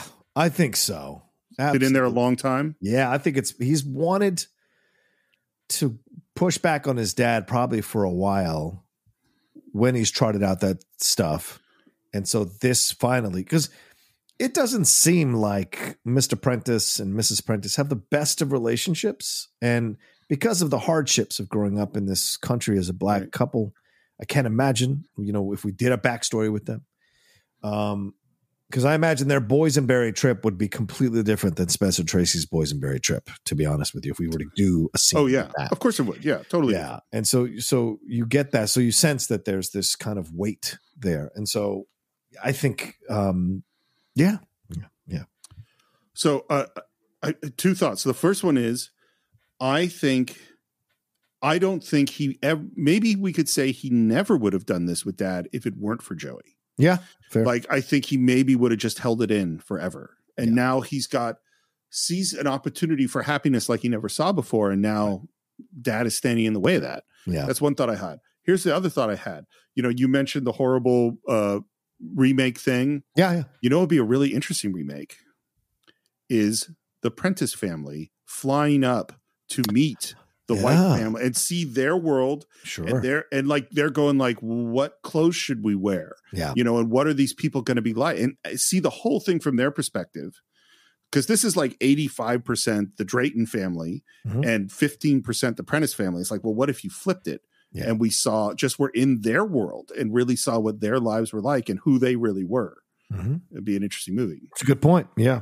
I would like to see that. Gorgeous silhouettes of Spencer Tracy kind of walking through his terrace thinking. Joey is up with Mom, and Joey continues to just be like, everything's going to be great. Yeah. And she says, You've just got to talk John's parents into flying over with you. It would mean so much to John to have them there, and I know that they can afford it. And I'm like, we've had this conversation before. Yeah. As a person who has some money, rich people being totally insensitive about what people can and cannot afford bugs me, Yeah, that's true. That's a great point. I mean, the people that can afford to just take a trip to Europe next week. Yeah. I don't know what sacrifice that would mean. We were just saying she couldn't have a nice coat, Yeah. And then again, we're back with Dad outside and he's walking and he looks at Mike and Mrs. Prentice and through the window and he's thinking, and the music makes a shift. Yeah. The music makes a shift from a minor key to a major key, which is a real sign that something is changing. Yeah. I should be able to say something to you, Mrs. Prentice. In my trade, there are 100 cliché phrases of comfort for every human condition. But in the midst of this heartbreaking distress, I must admit I'm completely stumped. There's simply nothing I could say. And then Mr. Prentice starts to talk, and she shuts him down. Mary, you've just got to understand. Please, John. The Monsignor is right. Please say no more. Yeah, the man of God is right. Yeah. Well, she just told her husband to shut up. Yeah, basically. After his son told him to shut up. Right. Mr. Prentice, there are some lessons, long overdue lessons you're starting to learn about your family now. Apparently. Yeah. Back outside with Mike, the camera's pushing in. We hear the glory of love. A camera comes into a close-up, and he says, I'll be a son of a bitch. And turns and goes inside. And he comes face to face with John, and man, they stare at each other. Close the door, Mr. Drayton. And you're seeing the power, the Sidney Poitier stare. Yeah. You didn't have the guts to tell me face to face, did you? Here's a question. Has he decided to take the ultimatum away and say, we're getting married regardless of what you say? Oh, I don't know. That's what I think. Okay. That's what I think. Okay. Obviously, we don't know, but that is what I think. Now, before you start telling me how much guts I've got, I told you I'd have something to say. Now I'm ready to say it. Are you going to stay in here? Upstairs, Chris is trying to soften the blow that she knows is coming. And as she's just about to kind of say, look, don't be surprised if your dad goes the other way, he calls up to her. Christina, what are you doing up there? Joey, come on down here, both of you. Now we're gathering everyone in the living room, and it is time for the speech. So you know how I said that Spencer Tracy missed a lot of days? He only worked maybe 2 hours to 4 hours a day. He was very, very ill. He worked 6 straight days, 6 to 7 hours a day on this speech. Wow. And that he was frequently out of breath, frequently had to stop mid-speech and sit down. They had to shoot it in little tiny pieces because he couldn't remember the lines. Wow. And because he just wasn't strong enough he couldn't do the whole speech straight. He didn't have the energy. He didn't have the lung capacity to do it. What's so strange hearing about this, I think he has so much energy throughout the whole. I would never have suspected the guy was sick. True. He just seems so powerful and alive through this whole thing. But apparently this was like everyone on the set said this was like a heroic act. Wow. Him putting it together to make this speech. They also use a lot of body doubles. So anytime it's on his back, that's probably not him. And then they even did the thing where they would take the audio from one take and put it over the video from another take. Like this was a super, super tricky editing thing because they only had this part of this line is good. Yeah. This part of that moment is good. I have a few things to say, and you might just think they're important. Hold on, let me stop there. Sure. I have few things to say. You might just think it's important. You said something in part one about the straight white rich man making a speech, and I think that is very much what this is. Yeah, it is. I mean, I don't know if the straight part matters so much, but it is very much like, I am the most important person in this room. Yes. And now I will tell you the truth. That is what this scene is. Yeah. The day began for me when I walked into this house and Tilly said to me, excuse me. And then he realizes Tilly's part of this too. So he goes and gets Tilly, introduces her. The minute I walked into this house this afternoon, Miss Bink said to me, well, all hell done broke loose now. I asked her naturally enough to what she referred, and she said, you'll see. And I did. So he's going to replay kind of the events and all the things that bombarded him. And it's kind of fun. Well, I think it's fair to say that I responded to this news in the same manner that any normal father would respond to it, unless, of course, his daughter happened to be a Negro, too. In a word, I was flabbergasted. And while I was still being flabbergasted...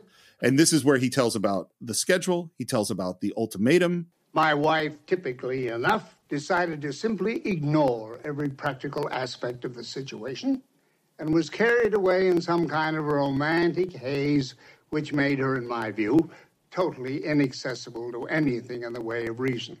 I could see lots of thoughts going on in your mind. Oh, yeah. No, I'm just listening. It is such a I'm the only reasonable person in the room speech. Yeah, I mean, telling his daughter to shut up. Now he's going to basically verbally undress his wife for her reactions to everything and kind of blame everyone else for putting this on him. And then he's going to deliver his very astute point of view. Yeah. And look, it's a beautiful, it's great speech, and it's beautifully delivered. Yeah, I think it is, and it gets me every time. Yeah, every single time I watch it, I cry. I think it's absolute. I think Spencer Tracy is pitch fucking perfect through the whole speech. Yep, I think he knew, like you said, Steve. 6 days in a row, Herculean effort. I think he knew this is the end. I'm going to deliver a great monologue. Now, Mr. Prentice, clearly a most reasonable man, says he has no wish to offend me, but wants to know if I'm some kind of a nut. And Mrs. Prentice says that, like her husband, I'm a burnt-out old shell of a man who cannot even remember what it's like to love a woman the way her son loves my daughter. And he stands up, and then he says, and strange as it seems, that's the first statement made to me all day with which I am prepared to take issue. The way that he says the next line, I think, sums up, crystallizes what kind of a great actor Spencer Tracy is. Yeah. He says, because I think you're wrong. You're as wrong as you can be. It is just such a, I am telling you the truth. Yeah. There's nothing, there's no layers to it. It's just, this is as honest as it could be. And of course, we're cutting to the reaction shots of everyone, and they're all great. Mm-hmm. But every time Katharine Hepburn's in the frame, I'll cry. Yeah. Because what's happening and part of it is knowing that this is the man she loves and that he is dying while he's delivering it, combined with the fact that this is a character delivering a very romantic and lovely speech. It's just really powerful. I admit that I hadn't considered it, hadn't even thought about it. But I know exactly how he feels about her. And there is nothing, absolutely nothing, that your son feels for my daughter that I didn't feel for Christina. It's the best. Yeah. I'm getting teary-eyed just reading the lines off my notes. It's just such a beautiful delivery of his, and it's, you know what else I think is really interesting about this speech? Yeah. It's really unexpected. And you know what this speech really isn't about? It's not about race. Right. This speech is about his love for his wife. Yeah. It's about love, not race.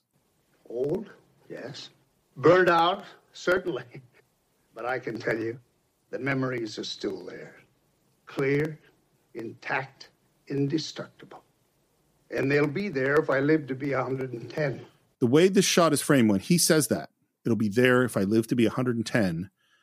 Katharine Hepburn's in the background, out of focus, crying. And it's just, again, it's these worlds colliding of the real world with the movie world. Yeah. Where John made his mistake, I think, was attaching so much importance to what her mother and I might think. Because in the final analysis, it doesn't matter a damn what we think. The only thing that matters is what they feel. And if it's half of what we felt, that's everything. What are you thinking, John? Just that you're wrong. It is Sidney Poitier's film in this moment.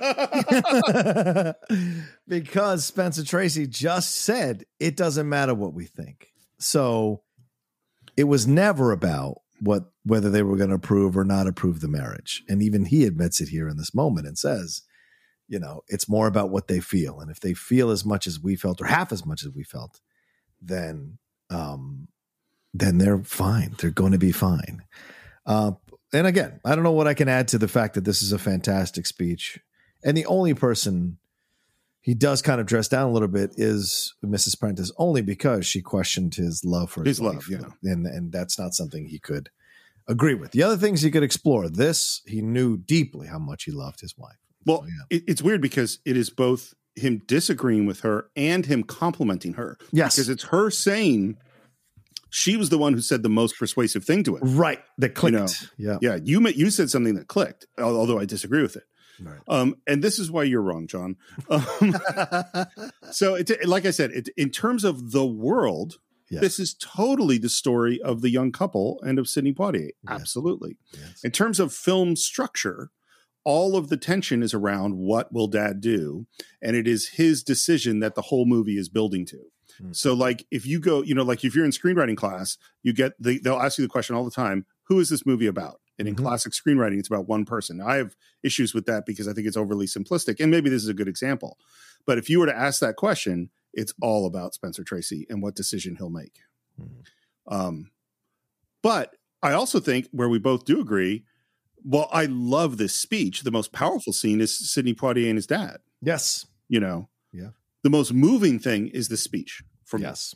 Spencer Tracy looks at Katharine Hepburn, and I'm going to say it that way. Yeah. Spencer Tracy looks at Katharine Hepburn. She's crying. He holds her gaze, smiles, and he says, As for you two and the problems you're going to have, they seem almost unimaginable. But you'll have no problem with me. And I think that when Christina and I and your mother have some time to work on him, you'll have no problem with your father, John. Which is a weird thing to say. Like you just met this dude. Yeah, but it happens. And I'll tell you this from my own personal experience. Two of my friends, I won't say their last names, but Andre and my best friend Maurice, married white women. Mm-hmm. And I was at both of their weddings. And I saw what the white father of the brides did at both of those weddings. The shamelessness of them. It led to the father and the mother of the bride divorcing in both situations. Oh, wow. Yes. And it was like that scene from Dragon when they each had their babies. Oh. The mother then realized how important this relationship was. And when the father did not come around to agree, the divorces quickly happened in both situations. It was really weird. Wow. And so this idea of other people working on the father so that he can come around to the situation is important. And I think this, when I saw the movie, and I didn't know about all that other stuff, right? Because I hadn't met those two. Well, I had met Maurice, I guess, but I hadn't met Andre yet. But like, I didn't know that was something that was going to resonate like later in life when I saw it actually happen. And so, yeah, it's because the father in the first marriage did not speak about the husband at all in his wedding speech at the wedding, just talked about his daughter. That's it. The other father refused to deliver a speech. praising the marriage, yet showed up, which is mind-blowing to me. So I'll tell you a bit of my philosophy. Maybe I've said this before. It's not that for people that I love, it's not that I wouldn't express my opinion if I disagreed with the choice that they're going to make. Right. Depending on the relationship, in a way that was gentle, I might express my opinion. Sure. But I believe that my job with the people I love is to support them in whatever choices they make in whatever way they think they're going to be happy, even if I don't agree. Yeah. Like that's why I go like, maybe I'd say, hey, there could be some drawbacks to this. Right. But then once they make the decision, your only job is to be the fucking cheerleader and to support them. Right. Because what you're creating, the story that you're telling that's a self-fulfilling prophecy. Yeah. Right. You are adding to the thing that you're warning them against. Yeah. It's a great point, Steve. Absolutely. And by the way, both of those marriages still intact. Oh, that's great. That's great to hear. But you do know, I'm sure you know, what you're up against. There'll be 100 million people right here in this country who will be shocked and offended and appalled at the two of you. And the two of you will just have to ride that out. Maybe every day for the rest of your lives. I think this is perfectly reasonable to say. This is the thing that should be talked about. You can try to ignore those people, or you can feel sorry for them and for their prejudices and their bigotry and their blind hatreds and stupid fears. But where necessary, and I love this line, I think it's great, you'll just have to cling tight to each other and say, screw all those people. I don't know how hard it was to get screw all those people in this movie, but it's great. But you're two wonderful people who happen to fall in love and happen to have a pigmentation problem. It's an interesting line. Yeah. And I think that now, no matter what kind of a case some bastard could make against your getting married, there would be only one thing worse. And that would be if, knowing what you two are, knowing what you two have, and knowing what you two feel, you didn't get married. It's a perfect resolution to the tensions we've been feeling this whole time. Yeah. And it's funny, my note here is every shot of Katharine Hepburn makes me cry. And then he says, after this incredible 7-8 minute speech, says, well, Tilly, when the hell are we going to get some dinner? And Katharine Hepburn goes to him, and they walk slowly into the dining room, and the credits roll as they sit down to dinner. That's the story of, that's the glory of love. So after shooting this scene, Spencer Tracy went up to Stanley Kramer and said, if I die going home today, you've got it. You've got the film. Wow. Nothing else matters. Stanley Kramer hugged him. They both cried. Stanley Kramer's wife was on the set, said she had never seen him cry before. Wow. This is the first time she ever saw her husband cry. The only other time she saw him cry in her life, in his life, was at Spencer Tracy's funeral. Oh. Some things that happened after. Mm-hmm. So there was a big cast party 2 days later. Katharine Hepburn went. Spencer Tracy didn't. Instead, he stayed home and called every one of his friends to tell them, I did it. Wow. 2 weeks later, he got up in the middle of the night to have a cup of tea, and he had a heart attack and collapsed and died immediately, 2 weeks after wrapping this movie. Wow. The story that was told was that he was discovered by his housekeeper, but that is not what happened. What actually happened is that Katharine Hepburn had a wire running from a microphone in his room to where she slept, and she heard the teacup fall and heard him collapse. Oh. She found him dead. She called up her assistant and said, Spencer's dead. Have movers come to the house and move away every single trace that I've ever lived here. Wow. Before Spencer Tracy's wife comes over. Oh, my God. Movers came. They started to move things out. And then she changed her mind and said, no, put everything back. Oh, my God. The wife came over, and Katharine Hepburn said, we can be friends. We both love the same man. We can be friends. And she said, we could. The wife, Spencer Tracy's wife, said, we could. But up until this moment, I thought you were a rumor. Wow. Now, that's the only quote. I just have that quote. So I don't know if that was sarcastic. I don't know if that was really true. I don't know what she thought. 600 people went to the funeral. Mm-hmm. The pallbearers for Spencer Tracy's coffin were Stanley Kramer, George Cukor, Frank Sinatra, Jimmy Stewart, John Ford, and Stanley Kramer's agent. That's who carried the coffin. Wow. Katharine Hepburn didn't go to the funeral. Really? What was because of the wife, to respect the wife, or just couldn't handle respect for the wife? Yeah. Wow. Interesting. She kept the lie going to the funeral. Huh. The same day as Spencer Tracy's funeral, the decision from the Supreme Court on Loving versus Virginia came out, making interracial marriage legal throughout the United States. Wow. The next day, Lyndon Johnson nominated Thurgood Marshall to the Supreme Court. Huh. Oh, man. The movie came out. It had poor reviews. It was a huge hit. Yeah. It's the biggest hit ever for Columbia. But Stanley Kramer thought it was going to sell to young audiences who were into Sidney Poitier and this interracial relationship. And in fact, it's the opposite. It's sold to old audiences who were desperate to see Katharine Hepburn and Spencer Tracy in their final film together. Kramer was furious. It sounds like with every one of, he was always a guy, he made these important issue movies, but he never got the artistic recognition that he wanted. Yeah.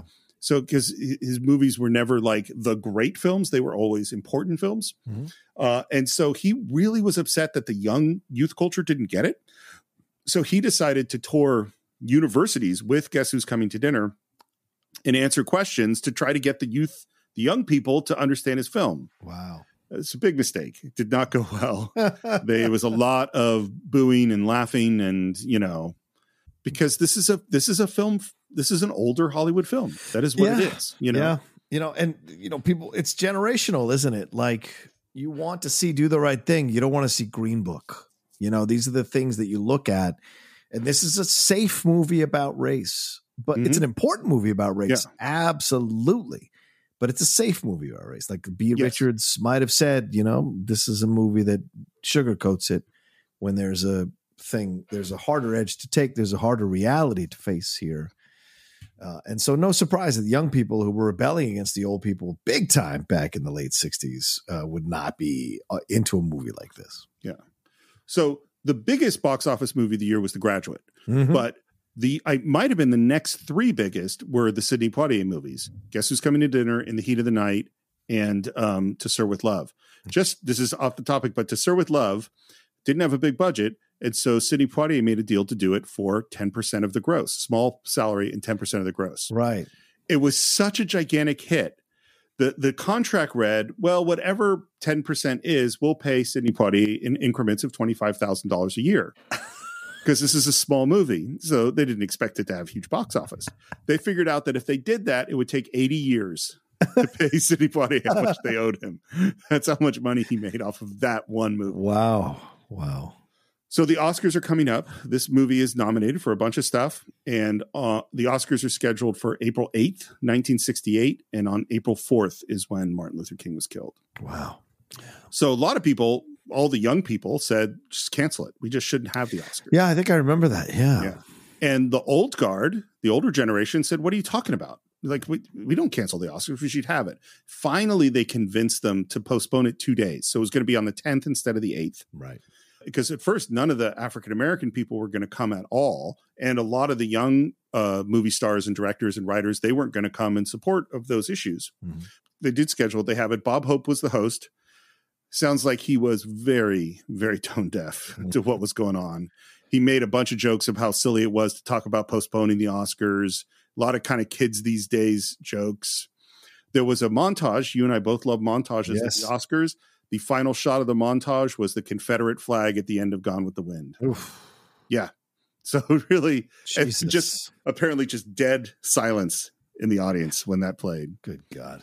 The movie was nominated for Best Picture, Director, Actor, Supporting Actor for Cecil Kalouye, and Bea Richards was nominated. Screenplay, Art Direction, Editing, and Song. It's a really weird night because the first Oscar goes to George Kennedy for Cool Hand Luke, and that's like an old Hollywood thing. And then Camelot took a lot of awards, which it doesn't make it. It's not a good movie. It's not. I like the musical, but the movie's not very good. Yeah. Then Mike Nichols gets the award for Best Director. Right, So this is all over the place. Yeah. Rod Steiger then wins for In the Heat of the Night for actor. And basically in his speech, almost his whole speech is thanking Sidney Poitier for what he taught him about race and that. And then Sidney Poitier gets up to present the award for Best Actress, and someone who thought they would no way win won, and that is Katharine Hepburn. Yeah. The nominations for Best Picture are Dr. Dolittle, which was just like that's totally one where they just campaigned and the studio put a lot of money into a campaign to get it nominated. It shouldn't have been nominated. The Graduate, Bonnie and Clyde, Heat of the Night. And of course, Heat of the Night won Best Picture, and original screenplay was won by this as well. Yeah. And then this is where Poitier said, basically, he was tired of the pressure. He didn't want to be the central focus.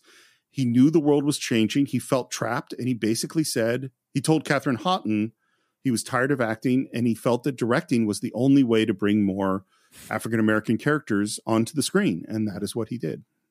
Yeah. And that is incredible because that shows you right there, which a lot of people know and understand now is like, if you want to bring more diversity to film, you've got to be the person in control of casting, directing, producing, and writing, in some instances, so that you can bring those people on. And Spike Lee, who we're going to be talking about later on in the Cinephiles here in the upcoming weeks. He is one of those guys that was such a drive for him. Denzel as well likes to have a bunch of people who are Black or people of color to work on the production, to work on camera, to all of those things, because it's important to change and give opportunities to other people. And so how prescient of Sidney Poitier in that moment to realize, at the height of his career, realize, you know what, I've done what I can do. I've won the Oscar. I've accomplished it. Now I want to give back to my community by becoming a person who can cast more actors, cast more people, hire people of color to do these jobs to show that we can do them as well. That's great. That's why you said something in our last part of just the ridiculousness of blaming Sidney Poitier for the roles that he has. And this is exactly is that the only way to change things is to be in charge. Yes. Yeah. As an actor, you're always at the whim of the other people that are writing the script, choosing the material, directing the script, editing the movie. That's who's got more power. It's not that actors can't give amazing performances and don't wield power. I don't mean that. Right. But, there's as Captain Picard said, there's no substitute for the big chair. That's true. That's a good point. I will give my final thoughts first. Sure. The movie totally works for me. I love watching Spencer Tracy. I love Katharine Hepburn. I love Sidney Poitier. I enjoy the movie. I have very strong feelings about what the movie isn't.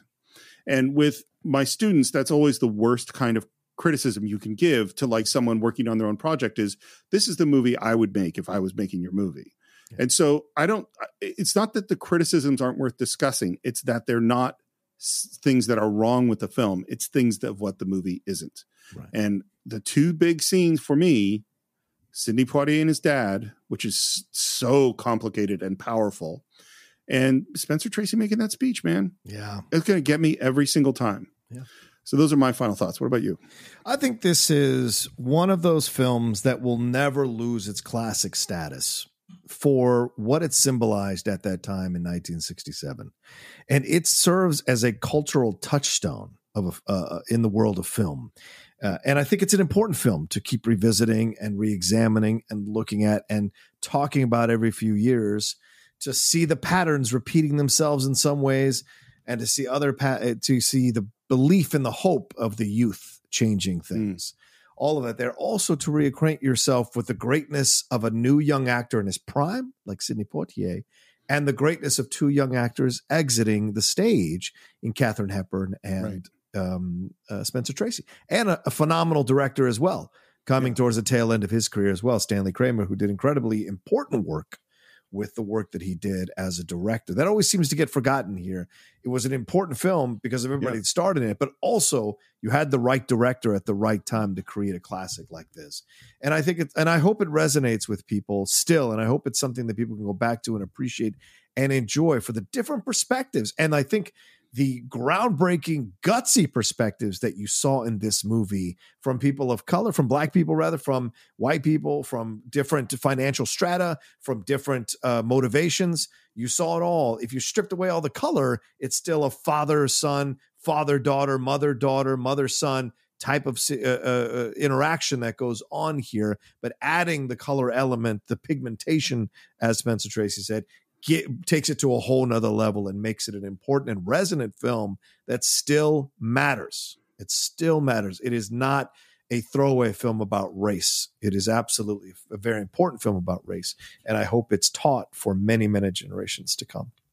Not only do I agree with all that, but now I have something else to say. Sure. Which is that if the knock on this film is that it doesn't speak to the young people, then what Monsignor Mike says about they are changing the world. Yeah. They are the country. Yeah. Is really the most important point, is that those aren't the people that this movie was trying to convince. Yeah. Is that forcing particularly white liberals to say, would you put your money where your mouth is? How do you really feel about this? And examine this thing. That's what's moving the ball forward. Mm-hmm. It's like, there are other movies that, like In the Heat of the Night, that are going to do other things. Right. But for this is like the power structure needed to see this movie to change their minds. Yeah, exactly. You know? Yeah. So that's what we think of Guess Who's Coming to Dinner. Of course, we'd love to hear what you think. You could visit us on our Facebook page, on Twitter, on Instagram. There are all sorts of places to subscribe to the show. You know what all of them are, but you also should know that a review would mean a lot, particularly on Apple Podcasts, Spotify. Comments on YouTube are great. You can buy or stream Guess Who's Coming to Dinner on cinephiles.net. You can support the show at patreon.com/thecинephiles. You can find me at SR Morris on Twitter, SR Morris1 on Instagram. And, Star Trek is also dealing with issues of race, and there are a couple of big episodes, particularly coming up in season 3, and you can listen to some of that stuff on Enterprise Incidents. John, how would people find you? Oh, you can always find me at The Rocha Says on Twitter, Instagram, and now TikTok. But I'm putting little mini reviews on TikTok. I'm calling them my quick draw reviews, 2 minutes and 20 seconds. I'm trying something new, putting some clips up of old interviews and things like that. So please follow me there. And also on Twitch, The Outlaw Nation, all one word, doing a lot of stuff there, watch-alongs, play-alongs, The John and Wendy Show. And then, of course, my own YouTube channel, youtube.com/John Rocha Says, for all the stuff we got going on over there, pre-produced and live videos. And finally, my other podcasts, The Top 10 and The Geek Buddies. They're out there for you all to download and enjoy. So that is it for this week. We will see you next time for another great film on The Cinephiles.